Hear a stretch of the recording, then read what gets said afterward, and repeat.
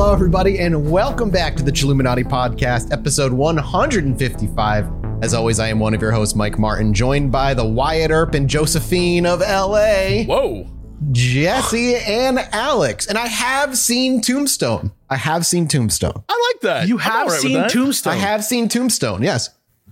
And it was a cultural phenomenon at the time. And you went Wyatt Earp and Josephine. Yeah.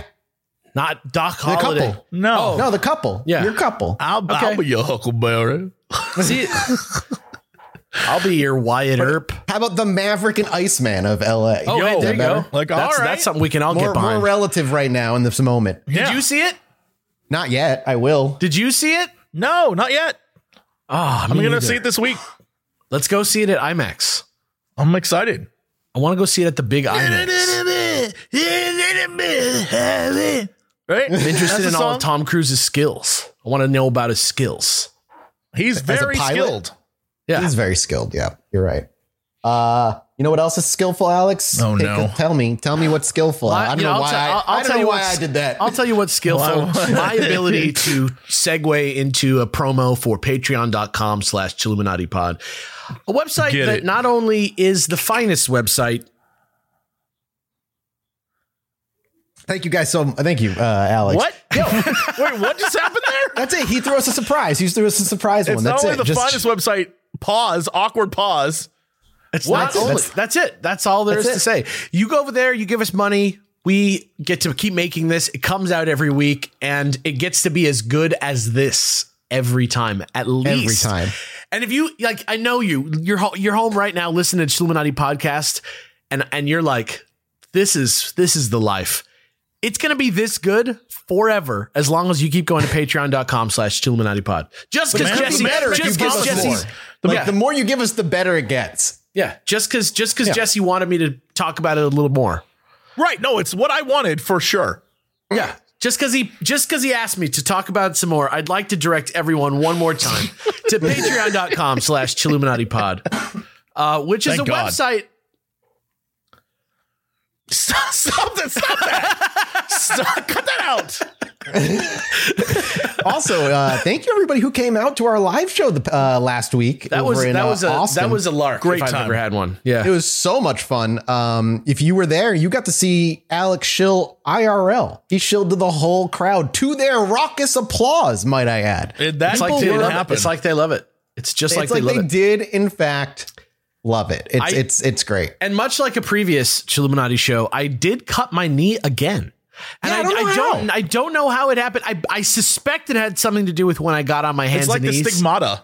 That's Yeah. what I thought. You got on your hands and knees, which prompted me eventually to get on my hands and knees. And I just want to say one of the reviews I heard was I saw more of Mathis's underwear than I ever expected to see. So I think that says a lot about the show. you pay what you get what you pay for. Really, it's true. I got a review that said Alex was wearing a great outfit.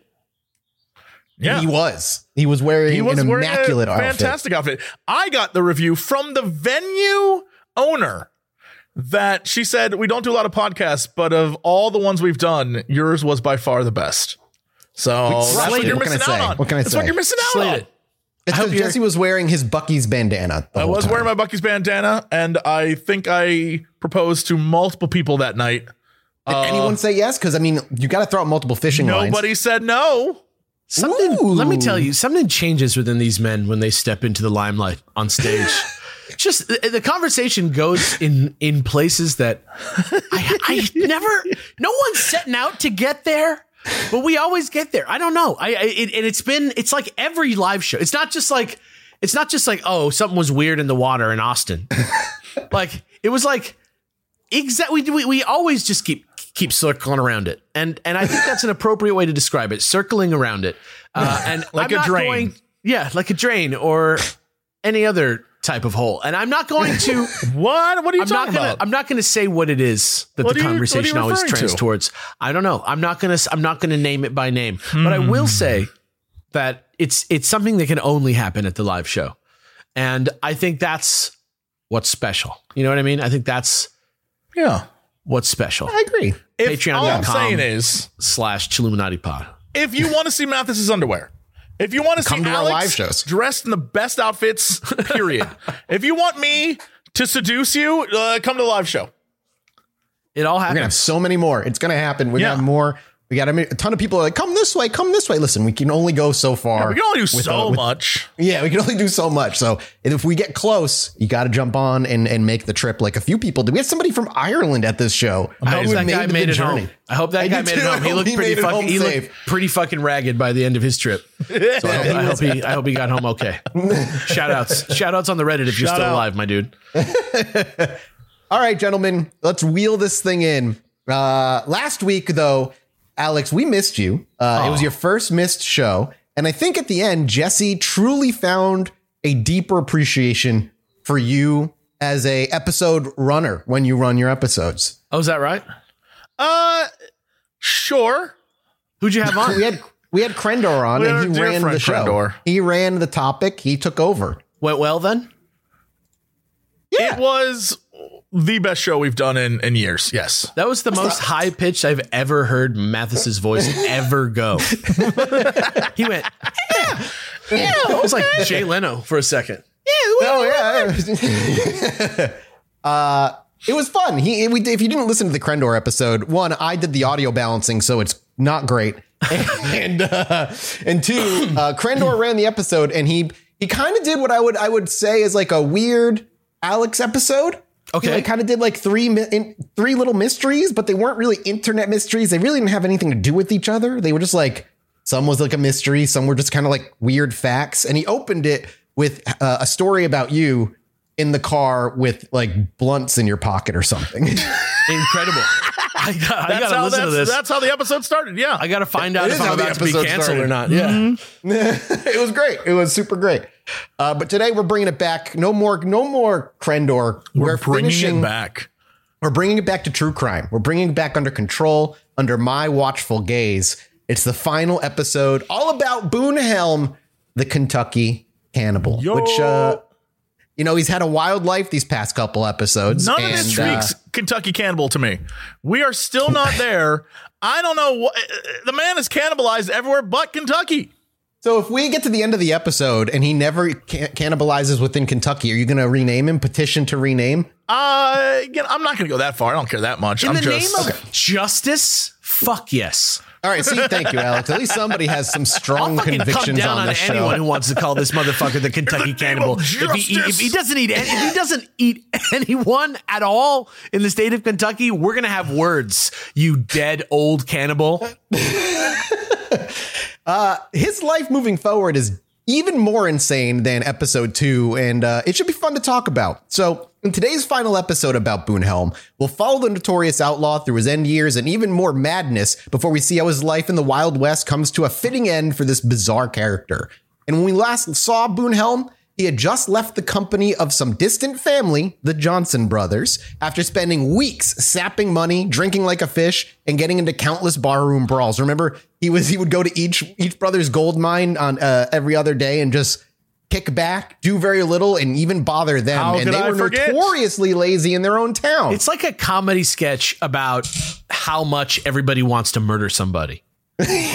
Like, this guy is pushing every button. He like takes and takes and takes and pays no one back and just transgresses and leaves society to clean up for it at every turn. And he gets away with it every time. He's like a Negaverse Jar Jar Binks-esque character. What an interesting description that I think he's like a shadow with red eyes. Is that weird? Yeah.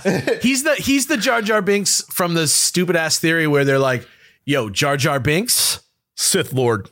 Yeah. Darth Big Jar bad. Jar. Yeah. It makes sense. That's if you who just it is. Think it's about him. it makes sense.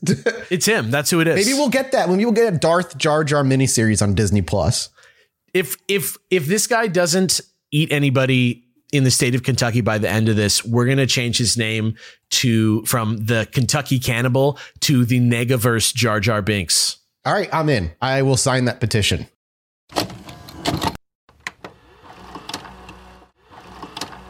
All right, here we go. Continuing. So even though he was getting to countless barroom brawls, the Johnson brothers were also quite violent. It wasn't that got him into trouble. It was the cold-blooded murder of a miner in the open streets the day after he couldn't finish his brawl that was the final nail in the coffin. See, this is what I'm fucking talking about, bro. Just a refresher from last episode. Yeah. Because remember, he got into a barroom brawl. He got separated, and he was so pissed off that he hunted him down the next morning and just shot him in the street. And killed him.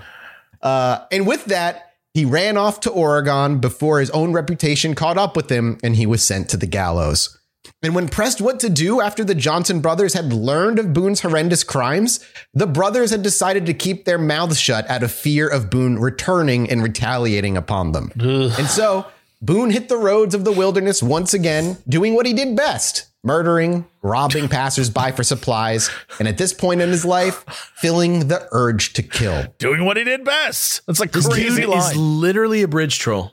Yes, very a lot of similarities there.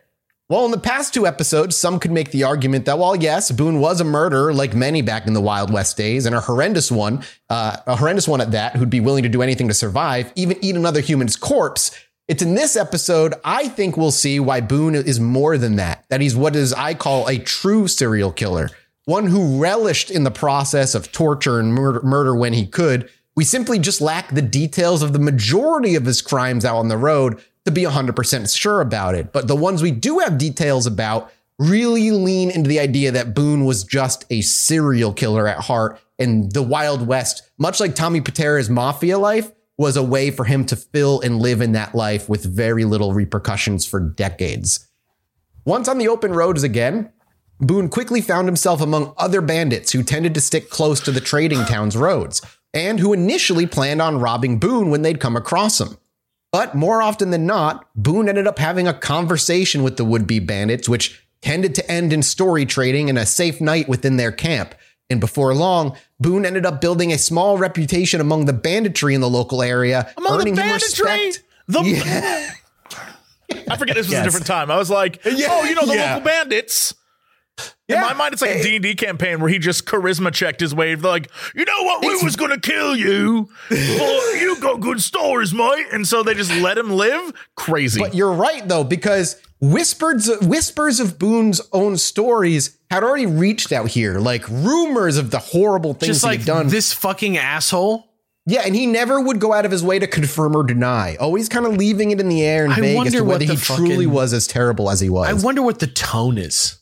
Like, yeah, I do wonder what those nights are like. I just like when you're telling somebody about this guy, Boone Helm, right? Or like whatever. I hear there's this guy and he's like the dumbest motherfucker. Like, is it like, you better watch out because this monster is out there who could kill you? Or is it like, have you heard about this Darwin Award motherfucking, like, just failing upwards constantly asshole idiot? Like, I don't know. Like, are people taking him seriously? The first one, the monster stories were the ones that are more prevalent, especially among other bandits like that.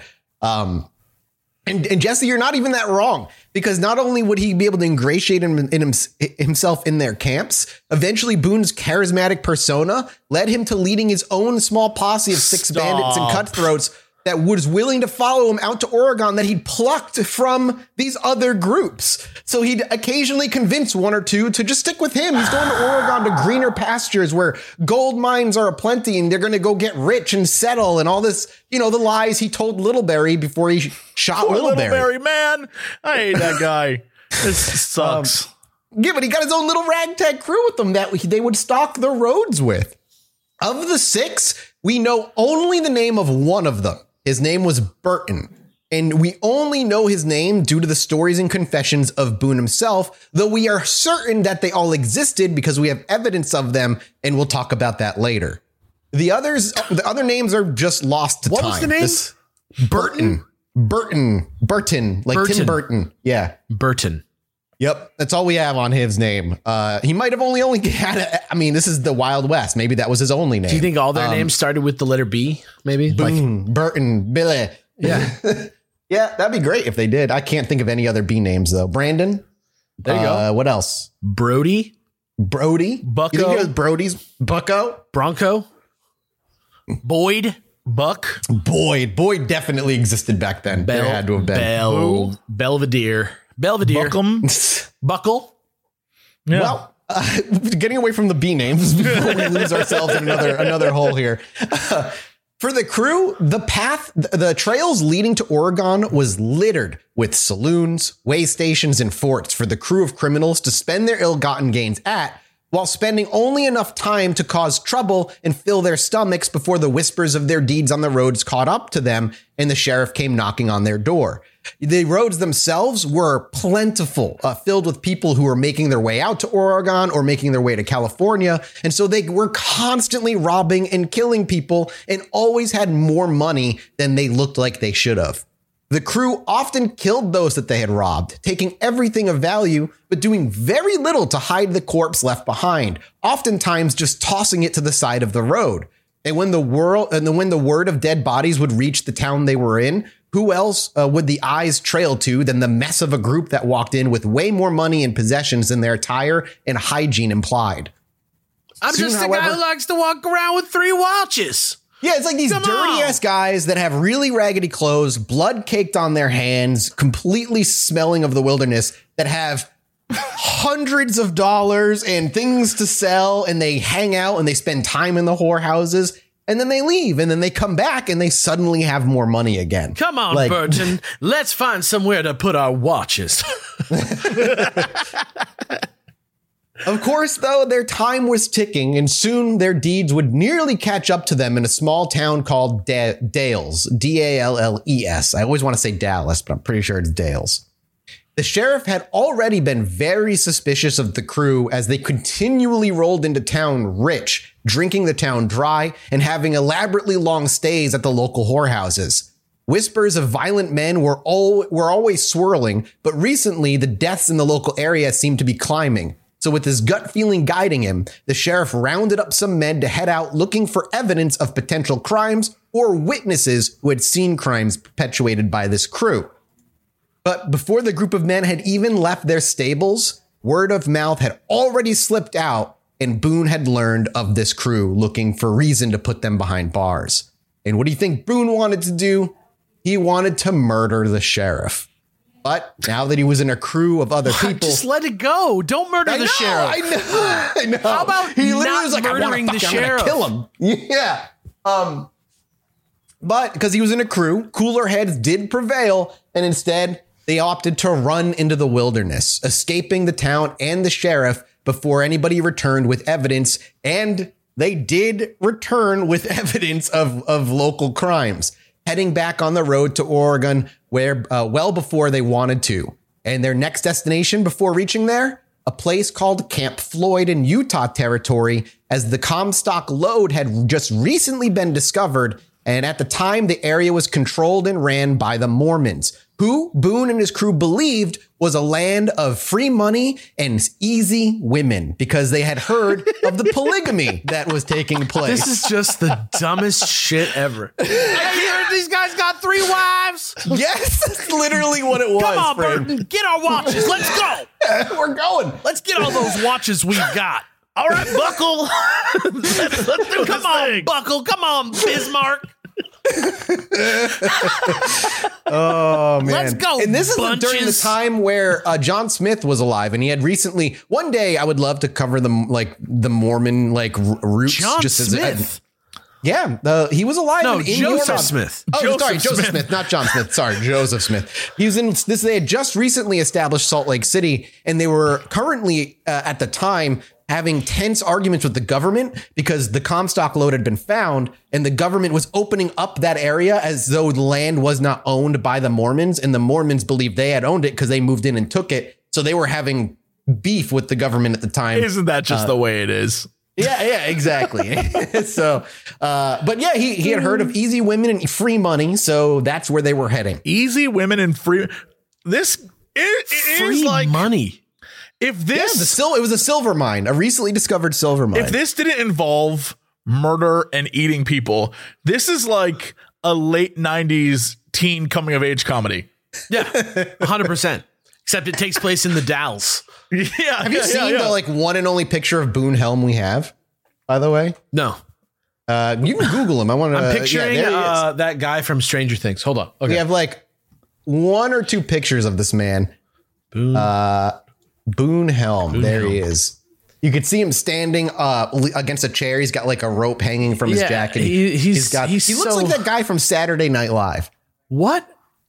Who? What's the guy who this guy plays looks like Eric, the guy who plays Eric Trump, that guy kind of looks like Where that guy. did you message us at? How do I I didn't message it. I just said Google it, but I'll link you real quick. This picture is just so low resolution. Yeah, it really is. It looks like a ghost in the mirror. Like it's so Boonhelm. There he is. He looks like him. A Lego miner guy. If you look him up, Lego miner guy. if you type in Boonhelm and you look him up, he does kind of look like what you would expect from like an 1800s dude. But in the exact same row is another photo of a dude in a top hat and a butcher's outfit. And that is the guy I would think would be the Kentucky Cannibal. I feel like that's a work of art. I don't feel like that's a real picture. Don't care. It looks amazing. It's an amazing picture. Now that guy, I expect to eat people. Yeah, well, it makes sense. Yeah, that's Boonhelm. He's a kind of a plain looking dude. Nothing super like stand out. He literally looks like a matchstick with like a line for a mouth and like 2 dots for an eyes. Like it looks like, that movie, The Snowman. Yep. That's what it looks like. Yeah, he looks like he looks like the little snowman from The Snowman. He also kind of has like every Confederate general vibe to him. You know what I mean? Like if you give him a look, he has the honestly it fits because he espoused love for the Confederacy. Yeah, that checks out later. Yeah, sallow, dire, grim visage, but also a ludicrous mustache beard combination. Yeah, he's like a skeleton with skin on and like tassels hanging off his fucking face. Yeah. Looks like that dog that's an Ottoman from Beauty and the Beast, but like on your face. Yes. Well, boys, with the promise of easy women and free money, off they went to hopefully to get to Fort Floyd. A few days into their travel, as the crew was traveling across the Raft River, suddenly gunshots had flown out from the forest, spewing up splashes of water and setting wooden shrapnel rocketing off tree trunks. Boone and the gang had no immediate visual and had to quickly run the horses. Just Would you like me to be like Boone, Burton, and 5 others? That is like a 70s funk pop band. Boone and the gang. Boone and the gang. They have like a chimp as part of their posse for some reason. Yeah, of course. He helps eat the scraps. Oh, we got him for the scraps. Yeah. Burton picked him up. He traded him for 3 watches. He eats our scraps. Buckle doesn't like him though. No. There's that episode where they're all about to be shot down by a criminal, and all of a sudden you just hear a bang, the criminal falls over, and the camera cuts to a monkey smiling with a pistol in his hand. That's right, Bruno, you did good. He's like, I guess you're better for scraps. To that one member of the crew who hates the monkey, he's like, I guess you're better than just for eating scraps. Yeah. Finally melts Buckle's heart, his cold anti-monkey heart. Yeah. Okay. Cue the Mandalorian we theme don't song. know. It's not known what happened. Can somebody create like a fan art of like the title screen for this show of like the crew, please? Boone and the gang. It's just them like riding off, snacking on a human leg. The gunshots flew up from the forest. They had no visual immediately, and they had to quickly run the horses through the river, no longer able to take it slow or risk being hit by flying bullets as a trade-off. And through just enough luck, none of the horses slipped or broke a leg. And once across, they bolted into the wilderness, desperate to avoid whatever attack was happening. And when they finally had enough space and clearing to see who was chasing them, it wasn't the law as they were fearing. Instead, they learned they had just crossed into Maidu territory, which at the time the locals called the Diggers, because they ended up living in mounds and underground. Gotcha. Interesting. So they were called the Digger Indians, but they were called the Maidu, and that's how I'll be. This just became like a JRPG in this episode. Like we're suddenly in like a wild situation. No one's eating anyone. I'm so confused. What's going on there? No, we ate somebody last episode. That's true.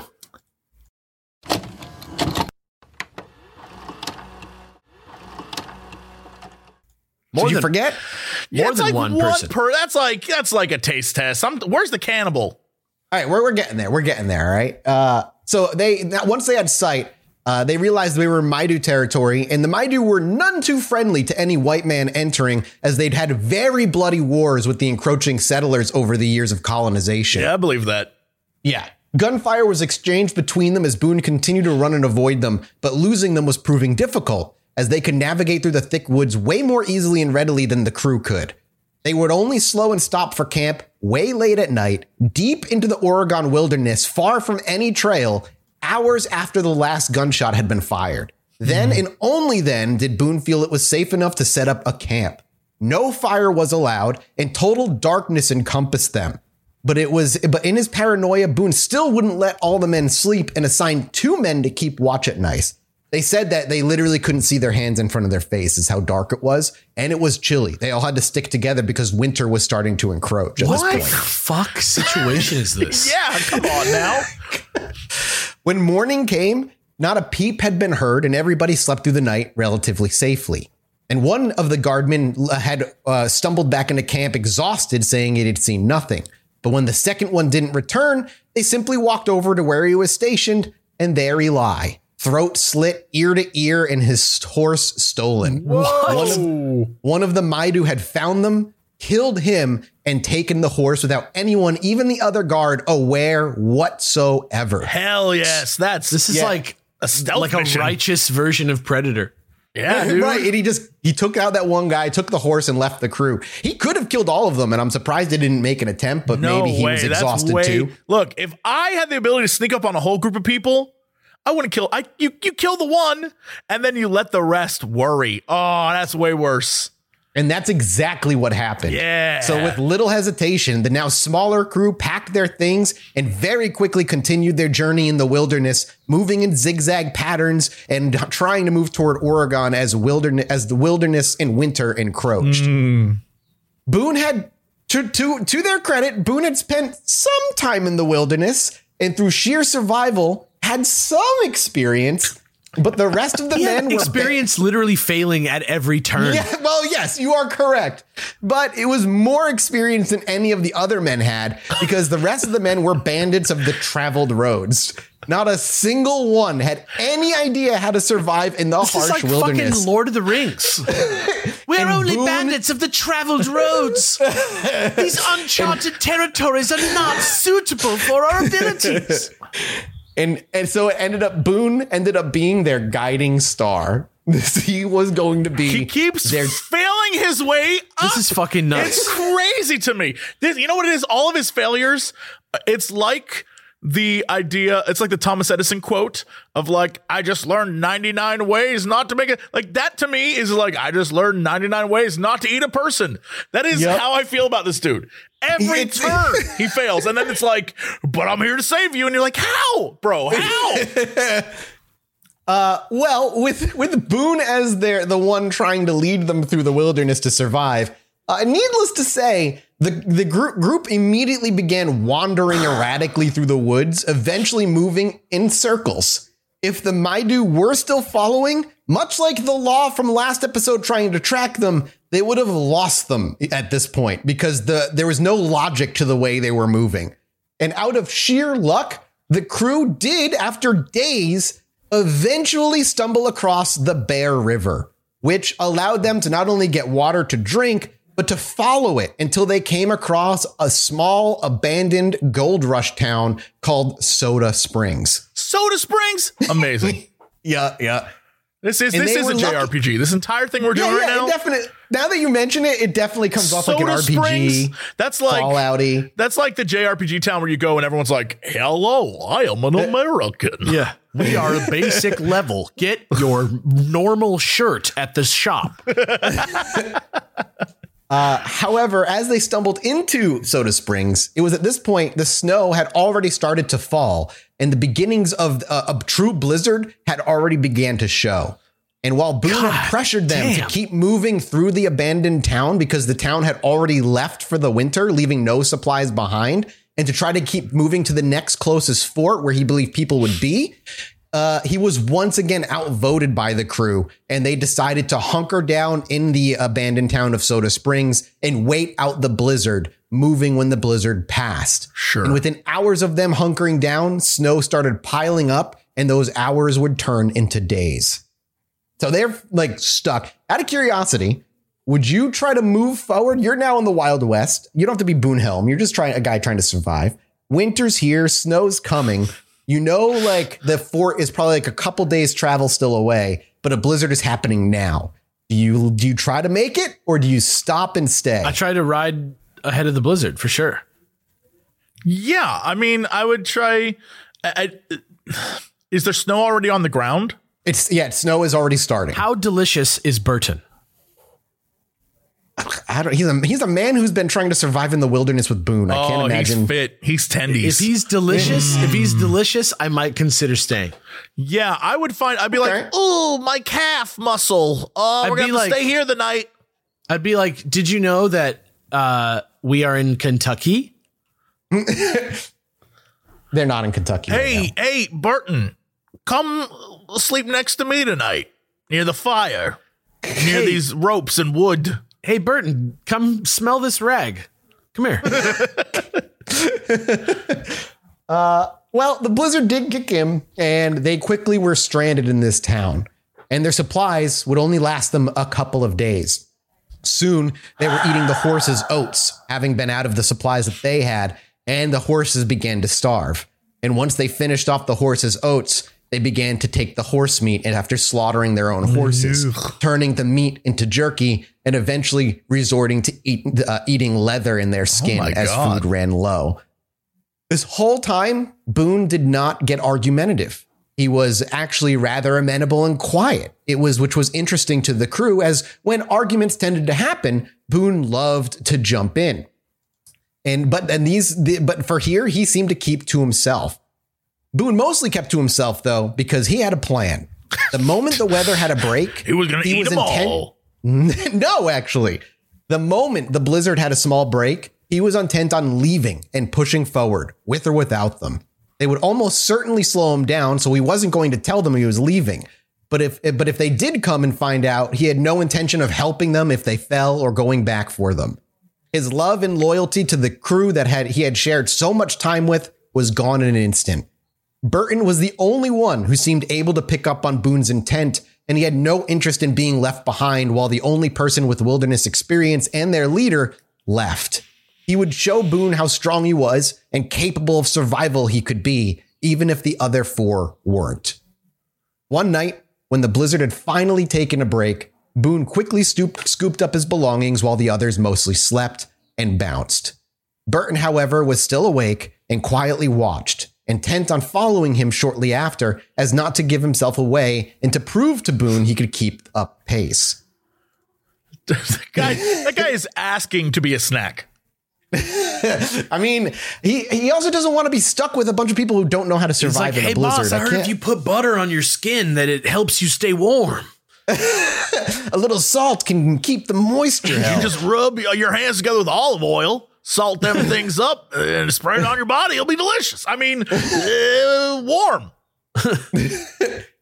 Boone realized as he was traveling before long that Burton was following behind him, but he didn't slow down or even acknowledge Burton. And when time for sleep came, Boone pushed on to Fort Hall, choosing not to sleep, eating handfuls of snow instead of eating or cracking the ice to drink. Eventually, through the blowing snow, Fort Hall, the intermediary fort between them and Fort Floyd, came into view. Boone rushed ahead. Burton was still quite far behind. He was excited for a warm bread and proper food and drink. But when he reached the entrance of Fort Hall, the reality of the situation crushed him. Fort Hall had also been abandoned for the season, moving somewhere bigger and safer. Winter was supposedly going to be harsh this year, and Fort Hall wasn't willing to risk it. Rushing through the empty stores to see if anybody had left anything behind, Boone only found bare shelves. No supplies remained, and the weather mixed with his exhaustion meant he needed to take a rest and find food fast. Back outside, Burton had come into the view of the fort, but his body had given up, collapsed into the snow, tired and ready for death. Boone wasn't going to come back for him, he believed, and he was aware of that when he left. He'd gotten so close, but still he'd failed. As the exhaustion began to overwhelm him, he was quickly jostled awake by a pair of arms scooping him up and dragging him toward the fort. When he drearily looked up, he saw Boone's body dragging him ahead. Against all odds, Boone had actually come back to rescue him. He owed Boone his life. Burton would pass out the moment he was brought inside where a small fire was crackling.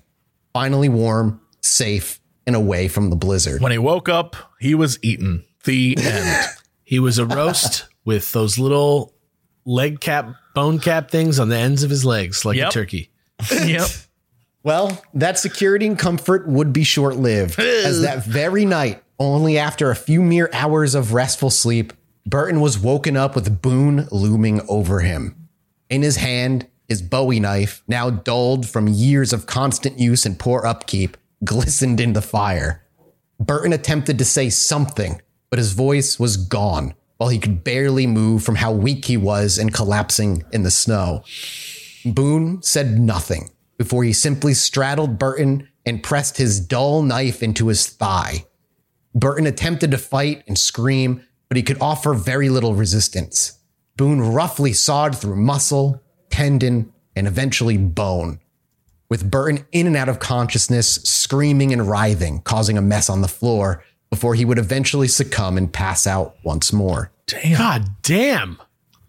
The next time he awoke, it was the smell of roasting meat that did it. When he looked down to his leg, a tourniquet had been applied to his wounds and the bleeding had stopped. So this man is eating him bit by bit. Yo. Whoa. The pain this is some Hannibal Lecter shit. Whoa. And now, with food at the ready, watching his own leg being cooked over a much bigger fire, Boone seemed to lose his feral nature. Once again, jovial and conversational. He was just hyped because he got to eat some leg? Yeah, he just had food. He was no longer starving. You're not you when you're hungry. Oh, good. You're awake. I made some chili. It's right over here. Hold on. Let me go get some rice. I mean, toast. Well, the story goes that as he woke up and Boone attempted to have conversation with him, the smell of meat stirred Burton's stomach and it growled. Boone, very willingly and with a smile on his face, cooked up some of his own leg, placed it on a plate, and handed it over to Burton. Whoa. And Burton, with his stomach growling and starvation at his lips, with no choice, ate his own leg. Wow. Oh my God. Wow. I told you he was going to be a proper cannibal at some point. Holy moly. That is like dark, dude. That is dark. Although, if the three of us were trapped somewhere, and you guys needed like a part of me, at that point, I'd be like, just give me some. Yeah. I mean, yeah, at that point, if we're trapped somewhere and you guys have already attacked me and taken my leg and you're using it to cook, I would just be like, well, if it's there. I think I'd be too bitter. Oh, no, I need my strength for when I killed both of you in your sleep. Oh, my God. I mean ate that delicious meat meal. It's a tough, man. I can't imagine waking up and this just horror movie situation is happening to you. Dude. I guess I would eat my own leg too if I was starving. Yeah, I mean, if you're starving, you only got so many choices. And I mean, like, pure instinct is going to take over eventually. Like, if you don't eat something and the food is just in front of you. I think I might just die before I like turn to eating my own self. Well, so moving from this, though, Burton and Boone were very clearly trapped. The blizzard had picked up once again. Snow was piling up, and the only source of food they seemed to have was Burton himself. The leg was maintained for days, taking only the meat necessary to cook them both meals, and Boone would leave every other day to collect firewood and stock it up. Burton knew that if he didn't do something, he was looking at his grave, and so he concocted a plan. He would have to jump Boone when he returned from one of his chores outside, and Boone was still heavily armed and was unable to take all of his weapons with him when he went out. Most importantly, Boone would leave his own personal pistol on the table, which was the least furthest away of where Burton was being kept, and so he decided to come up with this plan. One day, when Boone would leave, Burton would go up to the pistol, take it, and when Boone entered the door, he would empty all 6 shots and kill him. Then, if necessary, use Boone's body as a supply source of food, wait out the winter, and when the people returned to the fort, hopefully he would be rescued. This has gone from like a JRPG to The Thing in like 5 seconds. His other option was hope that the other crew made it and ended up finding him. Now, because we won't be returning to this point, I will spoil the rest of the crew didn't make it. The only thing that was found of theirs was clothing and bits of bone in the wilderness at different points. And a single buckle. The theory is they tried to go find them when they realized they had both been left behind and were killed and devoured by the wilderness. So we know they exist because we found evidence. They had found evidence of their bodies, but we didn't have names of them. Or if they did, they were lost to the records of time as time went on. So that was his plan. And Boone would, like I said, leave every other day. And he would make attempts to enact this plan first. First, he wanted to know how long it would take him to reach the pistol. And so the first time he made an attempt to get to the pistol on the table, he barely got about 6 inches before the agonizing pain from his wound caused him to pass out. Luckily for Boone, or rather luckily for Burton, when Boone returned, his position wasn't too far away from where he was left, and Boone didn't have any thoughts about that he had moved. The second time he left, he decided not to make an attempt to go to the pistol, but instead time how long Boone was left for. So he knew how much time he would typically have left to make this plan work. And finally, on that final attempt, he would make this his action. Boone left, and Burton dragged himself, inch by agonizing inch, to the table, so biting his lip, trying not to make too much noise. When he moved, he realized he left a huge streak of blood behind him. Now, it was now or never. If he didn't get to the pistol, it would become very obvious to Boone what he was trying to do, and he'd likely be killed anyway. So he continued, forcing himself not to pass out, and eventually he reached the table. And as he reached his hand up and palmed for the pistol, he grabbed it, dragged it down, and leaned up against the table to take a breath. He popped open the side to check how many shots he had, and to his dismay, only one bullet sat. This was a problem for Burton. Pistols in this time era were notoriously inaccurate. Guns in general, unless well-maintained, were notoriously inaccurate, and even then, you still weren't looking at pistols of like today. Things needed to be relatively close range. He knew if he walked in that door and he shot Boone and missed a killing shot, he would be dead. He also knew he didn't have the time to get to the door before Boone returned because the distance from the table to the door was too far and for the amount of pain he was in and to have to drag himself that much further. And so he made a final decision, not willing to risk death at Boone's hand and not willing to sit here and be food for Boone.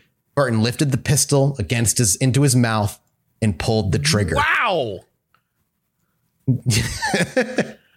How do we know that? Yeah, like there's so much. Like, you just told us a great story, and now I'm like, did Boone tell this story to someone? Everyone else is dead. So the only way we know the story is this is what Boone says, because the gunshot from Boone, the gunshot alerted Boone, and Boone went back, and he saw the evidence of what was left. Now, as far as like whether this is his plan or not. This is all coming from Boone. This is his assumption, is that he attempted to go get the gun and then wait it out. But we don't fully know because everybody other than Boone is dead. Right. And this could be Boone trying to build his own kind of story, build his own reputation, because we do know Boone, more than anything, wanted him to be feared and scared. And what better way to say that this man was feared and scared of him is that he wouldn't even allow himself to live on a failed plan because Boone scared him that badly. Like, we don't know. All we do know is Boone said he walked in and the man was dead on the ground, a smear of blood leading to the table where his pistol, which only had one bullet in it, laid by the side, and he killed it. Well, of course. Killed himself. And this apparently disappointed Boone. While he enjoyed Burton's company, moreover, he had planned to keep Burton alive through the winter, eating him only piece by piece as was necessary to ensure that he got through without dying of starvation. But when he entered the room and saw Burton's body dead, even with the snowbanks outside, there was no guarantee that Boone could keep all the meat fresh. So he had to make a decision. And the decision was to cut off the other leg and take it with him into the wilderness. No longer willing to stay in this place because he would be served better on the road, where maybe, just maybe, if he ran out of food, he could forage and try and survive. This is so fucked up. Do you think he's smart enough to tell this story about how the dude killed himself so that he can get off with just the dismemberment and not the murder? You know what I mean? Like a murder charge versus he's like trumping it up in a way. Yeah, I would say yes, but no, because he already had crimes of murder behind him, and those were following him. They were still making their way. I mean, I guess you're right. Yeah, if he's trying to make a, yeah, it's interesting, man. This guy's obviously you can't take Boone's word for everything here, but if you look at what we know in terms of the facts of like, is the warrants of his arrest were following him everywhere, and at least to a degree, the story fits. Like, why wouldn't he just take on this murder? Right. He was willing to take him on before. But it's all speculation. I don't know.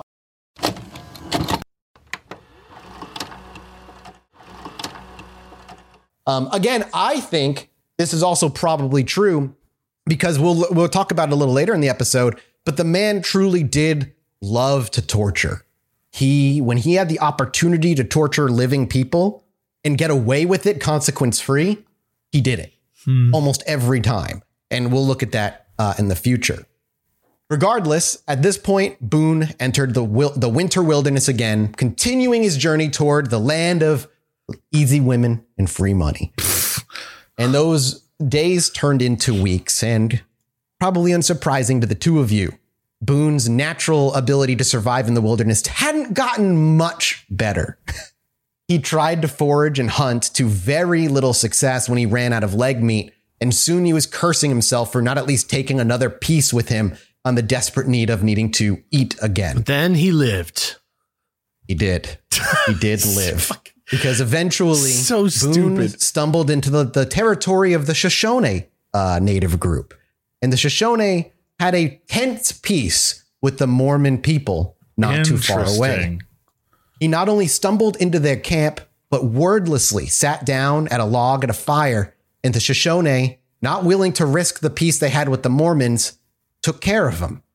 And for days upon days, the Shoshone took care of Boone, feeding him, giving him warmth, until a nearby traveling merchant came by. And they were, at that point, very desperate to get rid of Boone because he had become a nuisance. He was eating everyone. Yeah. And so in a very quick deal, for the deal of a few extra furs, he was willing to, quote unquote, take Boone off of their hands. And with that, he was saved. And the next part of Boone's story is mind blowing. The next part? Finally, something mind blowing and weird and unexpected. Yeah, it was right, slow up until then. I don't. So it's nuts what ends up happening next to this man, because his life seems to only get better from this point on. What could that possibly mean? A little bit for them. I mean, okay. So as he gets taken away from the Shoshone, traveling with the nearby merchant, they begin to make way toward the Mormon settlement. The merchant, seeing a man in desperate need, perhaps even a madman, takes care of him, offers him food, fresh clothing, water, and asks for nothing in return. He is quite literally kind of babysat by this man. And what little conversation he was able to have with Boone, he never pressed. The kindness was free, and he was able to drink his fair share of whiskey all along the way. Eventually, though, he was brought into Salt Lake City, and it would be not too long before he himself got into another fight, finding himself in the Mormon version of jail. But the Mormontown version of jail wasn't jail, gentlemen. It was the basement of the mayor's house with his family, where he got a warm bed, 3 warm meals a day, conversation, and company, where he would have discussions with his mayor about his daughters, his family, and the town nearby. What? And the word and whispers of Boone's life would creep their way into the ears of these people. But instead of a criminal, they saw an opportunity. Boone was a man of no morals. And the town, shall I say, and Salt Lake City was a town divided, Mormons and Christians. And in a way, they saw Boone as a hitman. No. What in the fuck are you talking about? Is there a part 4 to this?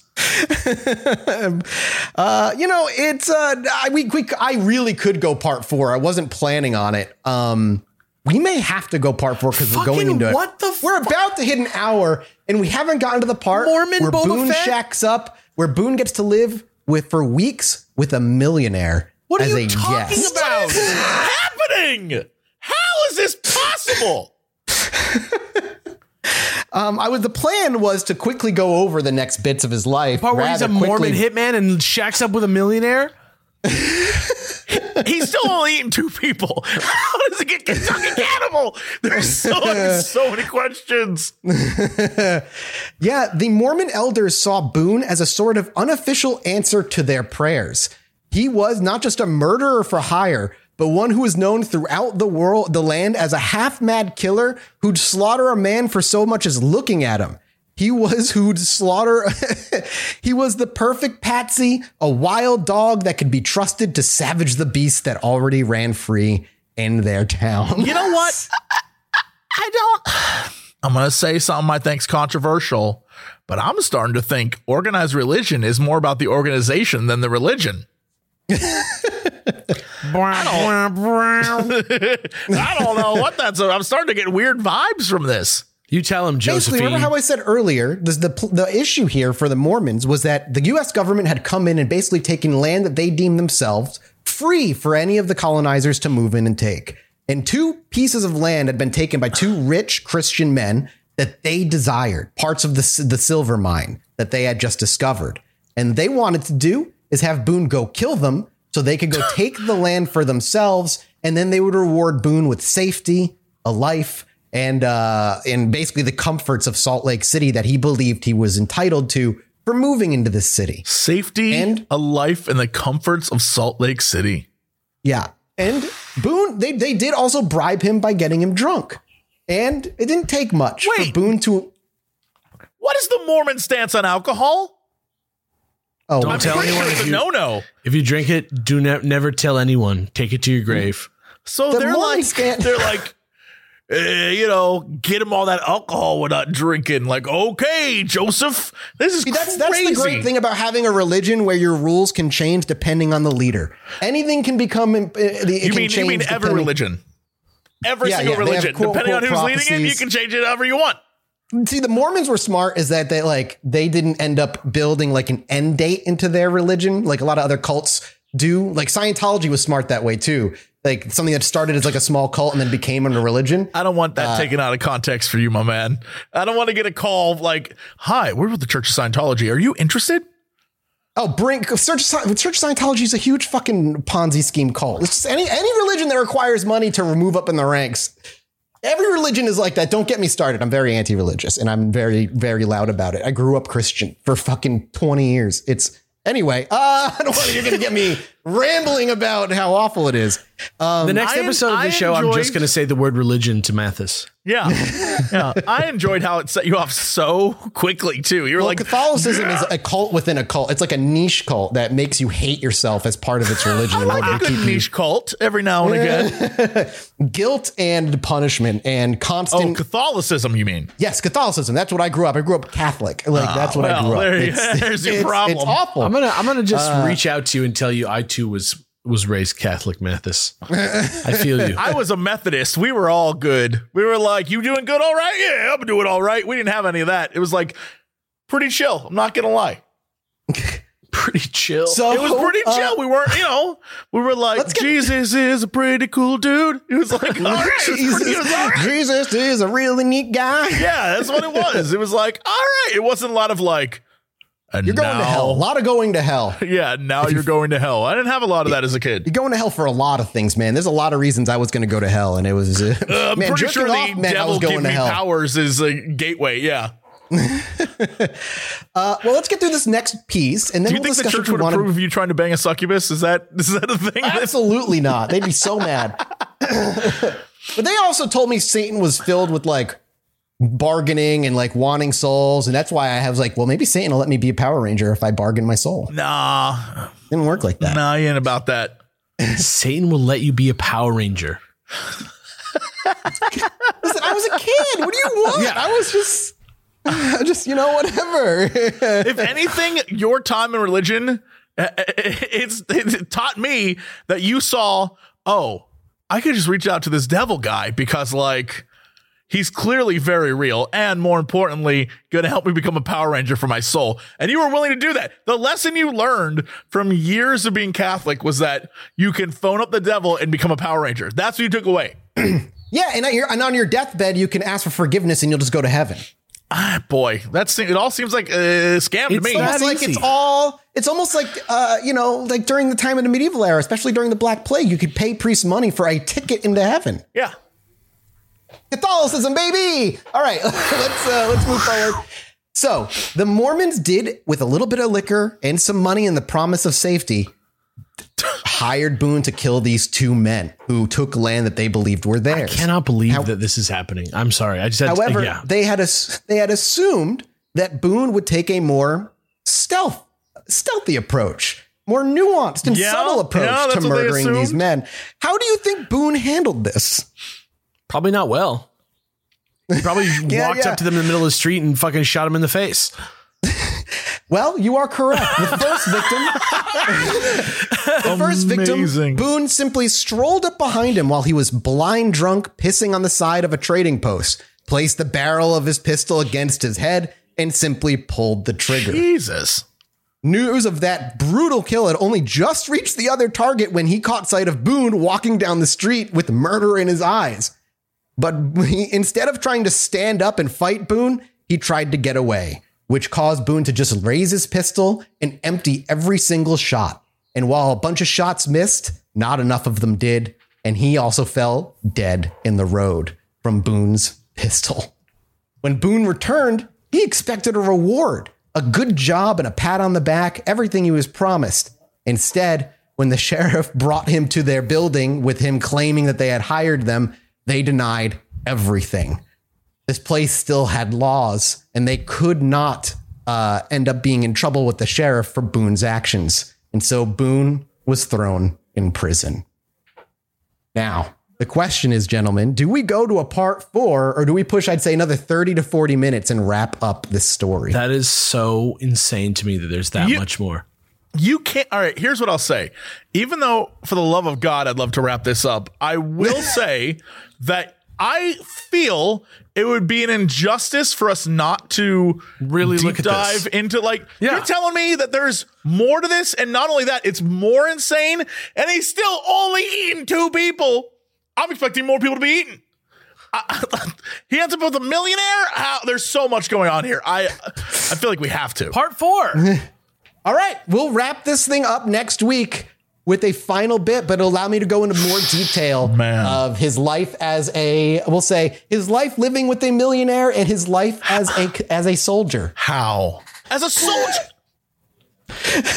I was going to get through the soldier part really quickly today. I was just going to be like some brief details, but we'll talk a little bit more about it next week. Yeah, this is fucking nuts. How are we doing this? 4 parts on this, man. That's what nuts. I always say. This is something I expected 2 parts at most, and we're going on to part 4. That's what I will say. Out of all of our killers / whatever we do on this podcast, I am by far the most entertained by Boone's adventures. I can't even.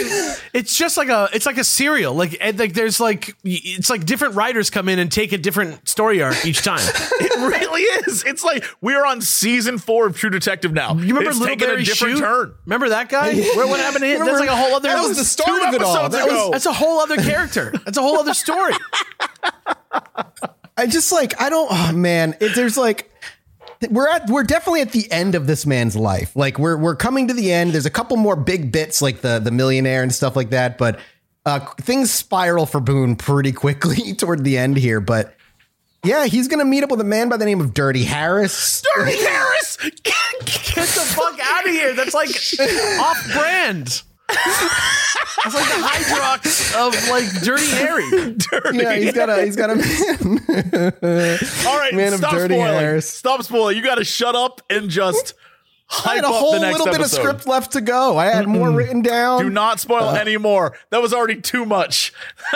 I can't believe the names associated with this A story. soldier? Dirty Harris, and I'll give you one more name. Dirty Harris and Old Tex. Old Tex? OLE. Old Tex. Does he own a mill? You'll have to, I guess, see next week. I'm not telling this man's whole life right. story. I usually don't go a whole life story. But nobody's life is really like this. Like, he's a bad guy, but Three my Finger God, Jack. He's a character. he is a character. All right. Wow. Anyway, All right. I guess we're stopping. I guess we're not ending his story today. I feel like it did John Wayne Gacy less of a service that by guy. doing All he did was be parts of Boone Helm. Yeah, this fuck that guy. dude lived. He was a bad man, but he lived a life. Oh my God. this is insane. I cannot. All right. Next week may not be a full hour though, depending. Like we really aren't that. Like I don't know if I have an hour's worth of content to move believe we forward do. here. All right, y'all. Well, we're off to do a mini-sode over at patreon.com/Chilluminati We will be finishing Boone Helm next week. I cannot believe I'm saying talk about that. JFK in the minisode. See you there. All right, we'll leave it at that. Thank you so much for listening. Goodbye. Anyway, me and my wife were sitting outside indulging on our porch one night, enjoying ourselves. I needed to go to the bathroom, so I stepped back inside, and after a few moments, I hear my wife go, "Holy shit, get out here." So I quickly dash back outside, and she's looking up at the sky in awe. I look up too, and there's a perfect line of dozen lights traveling across the sky.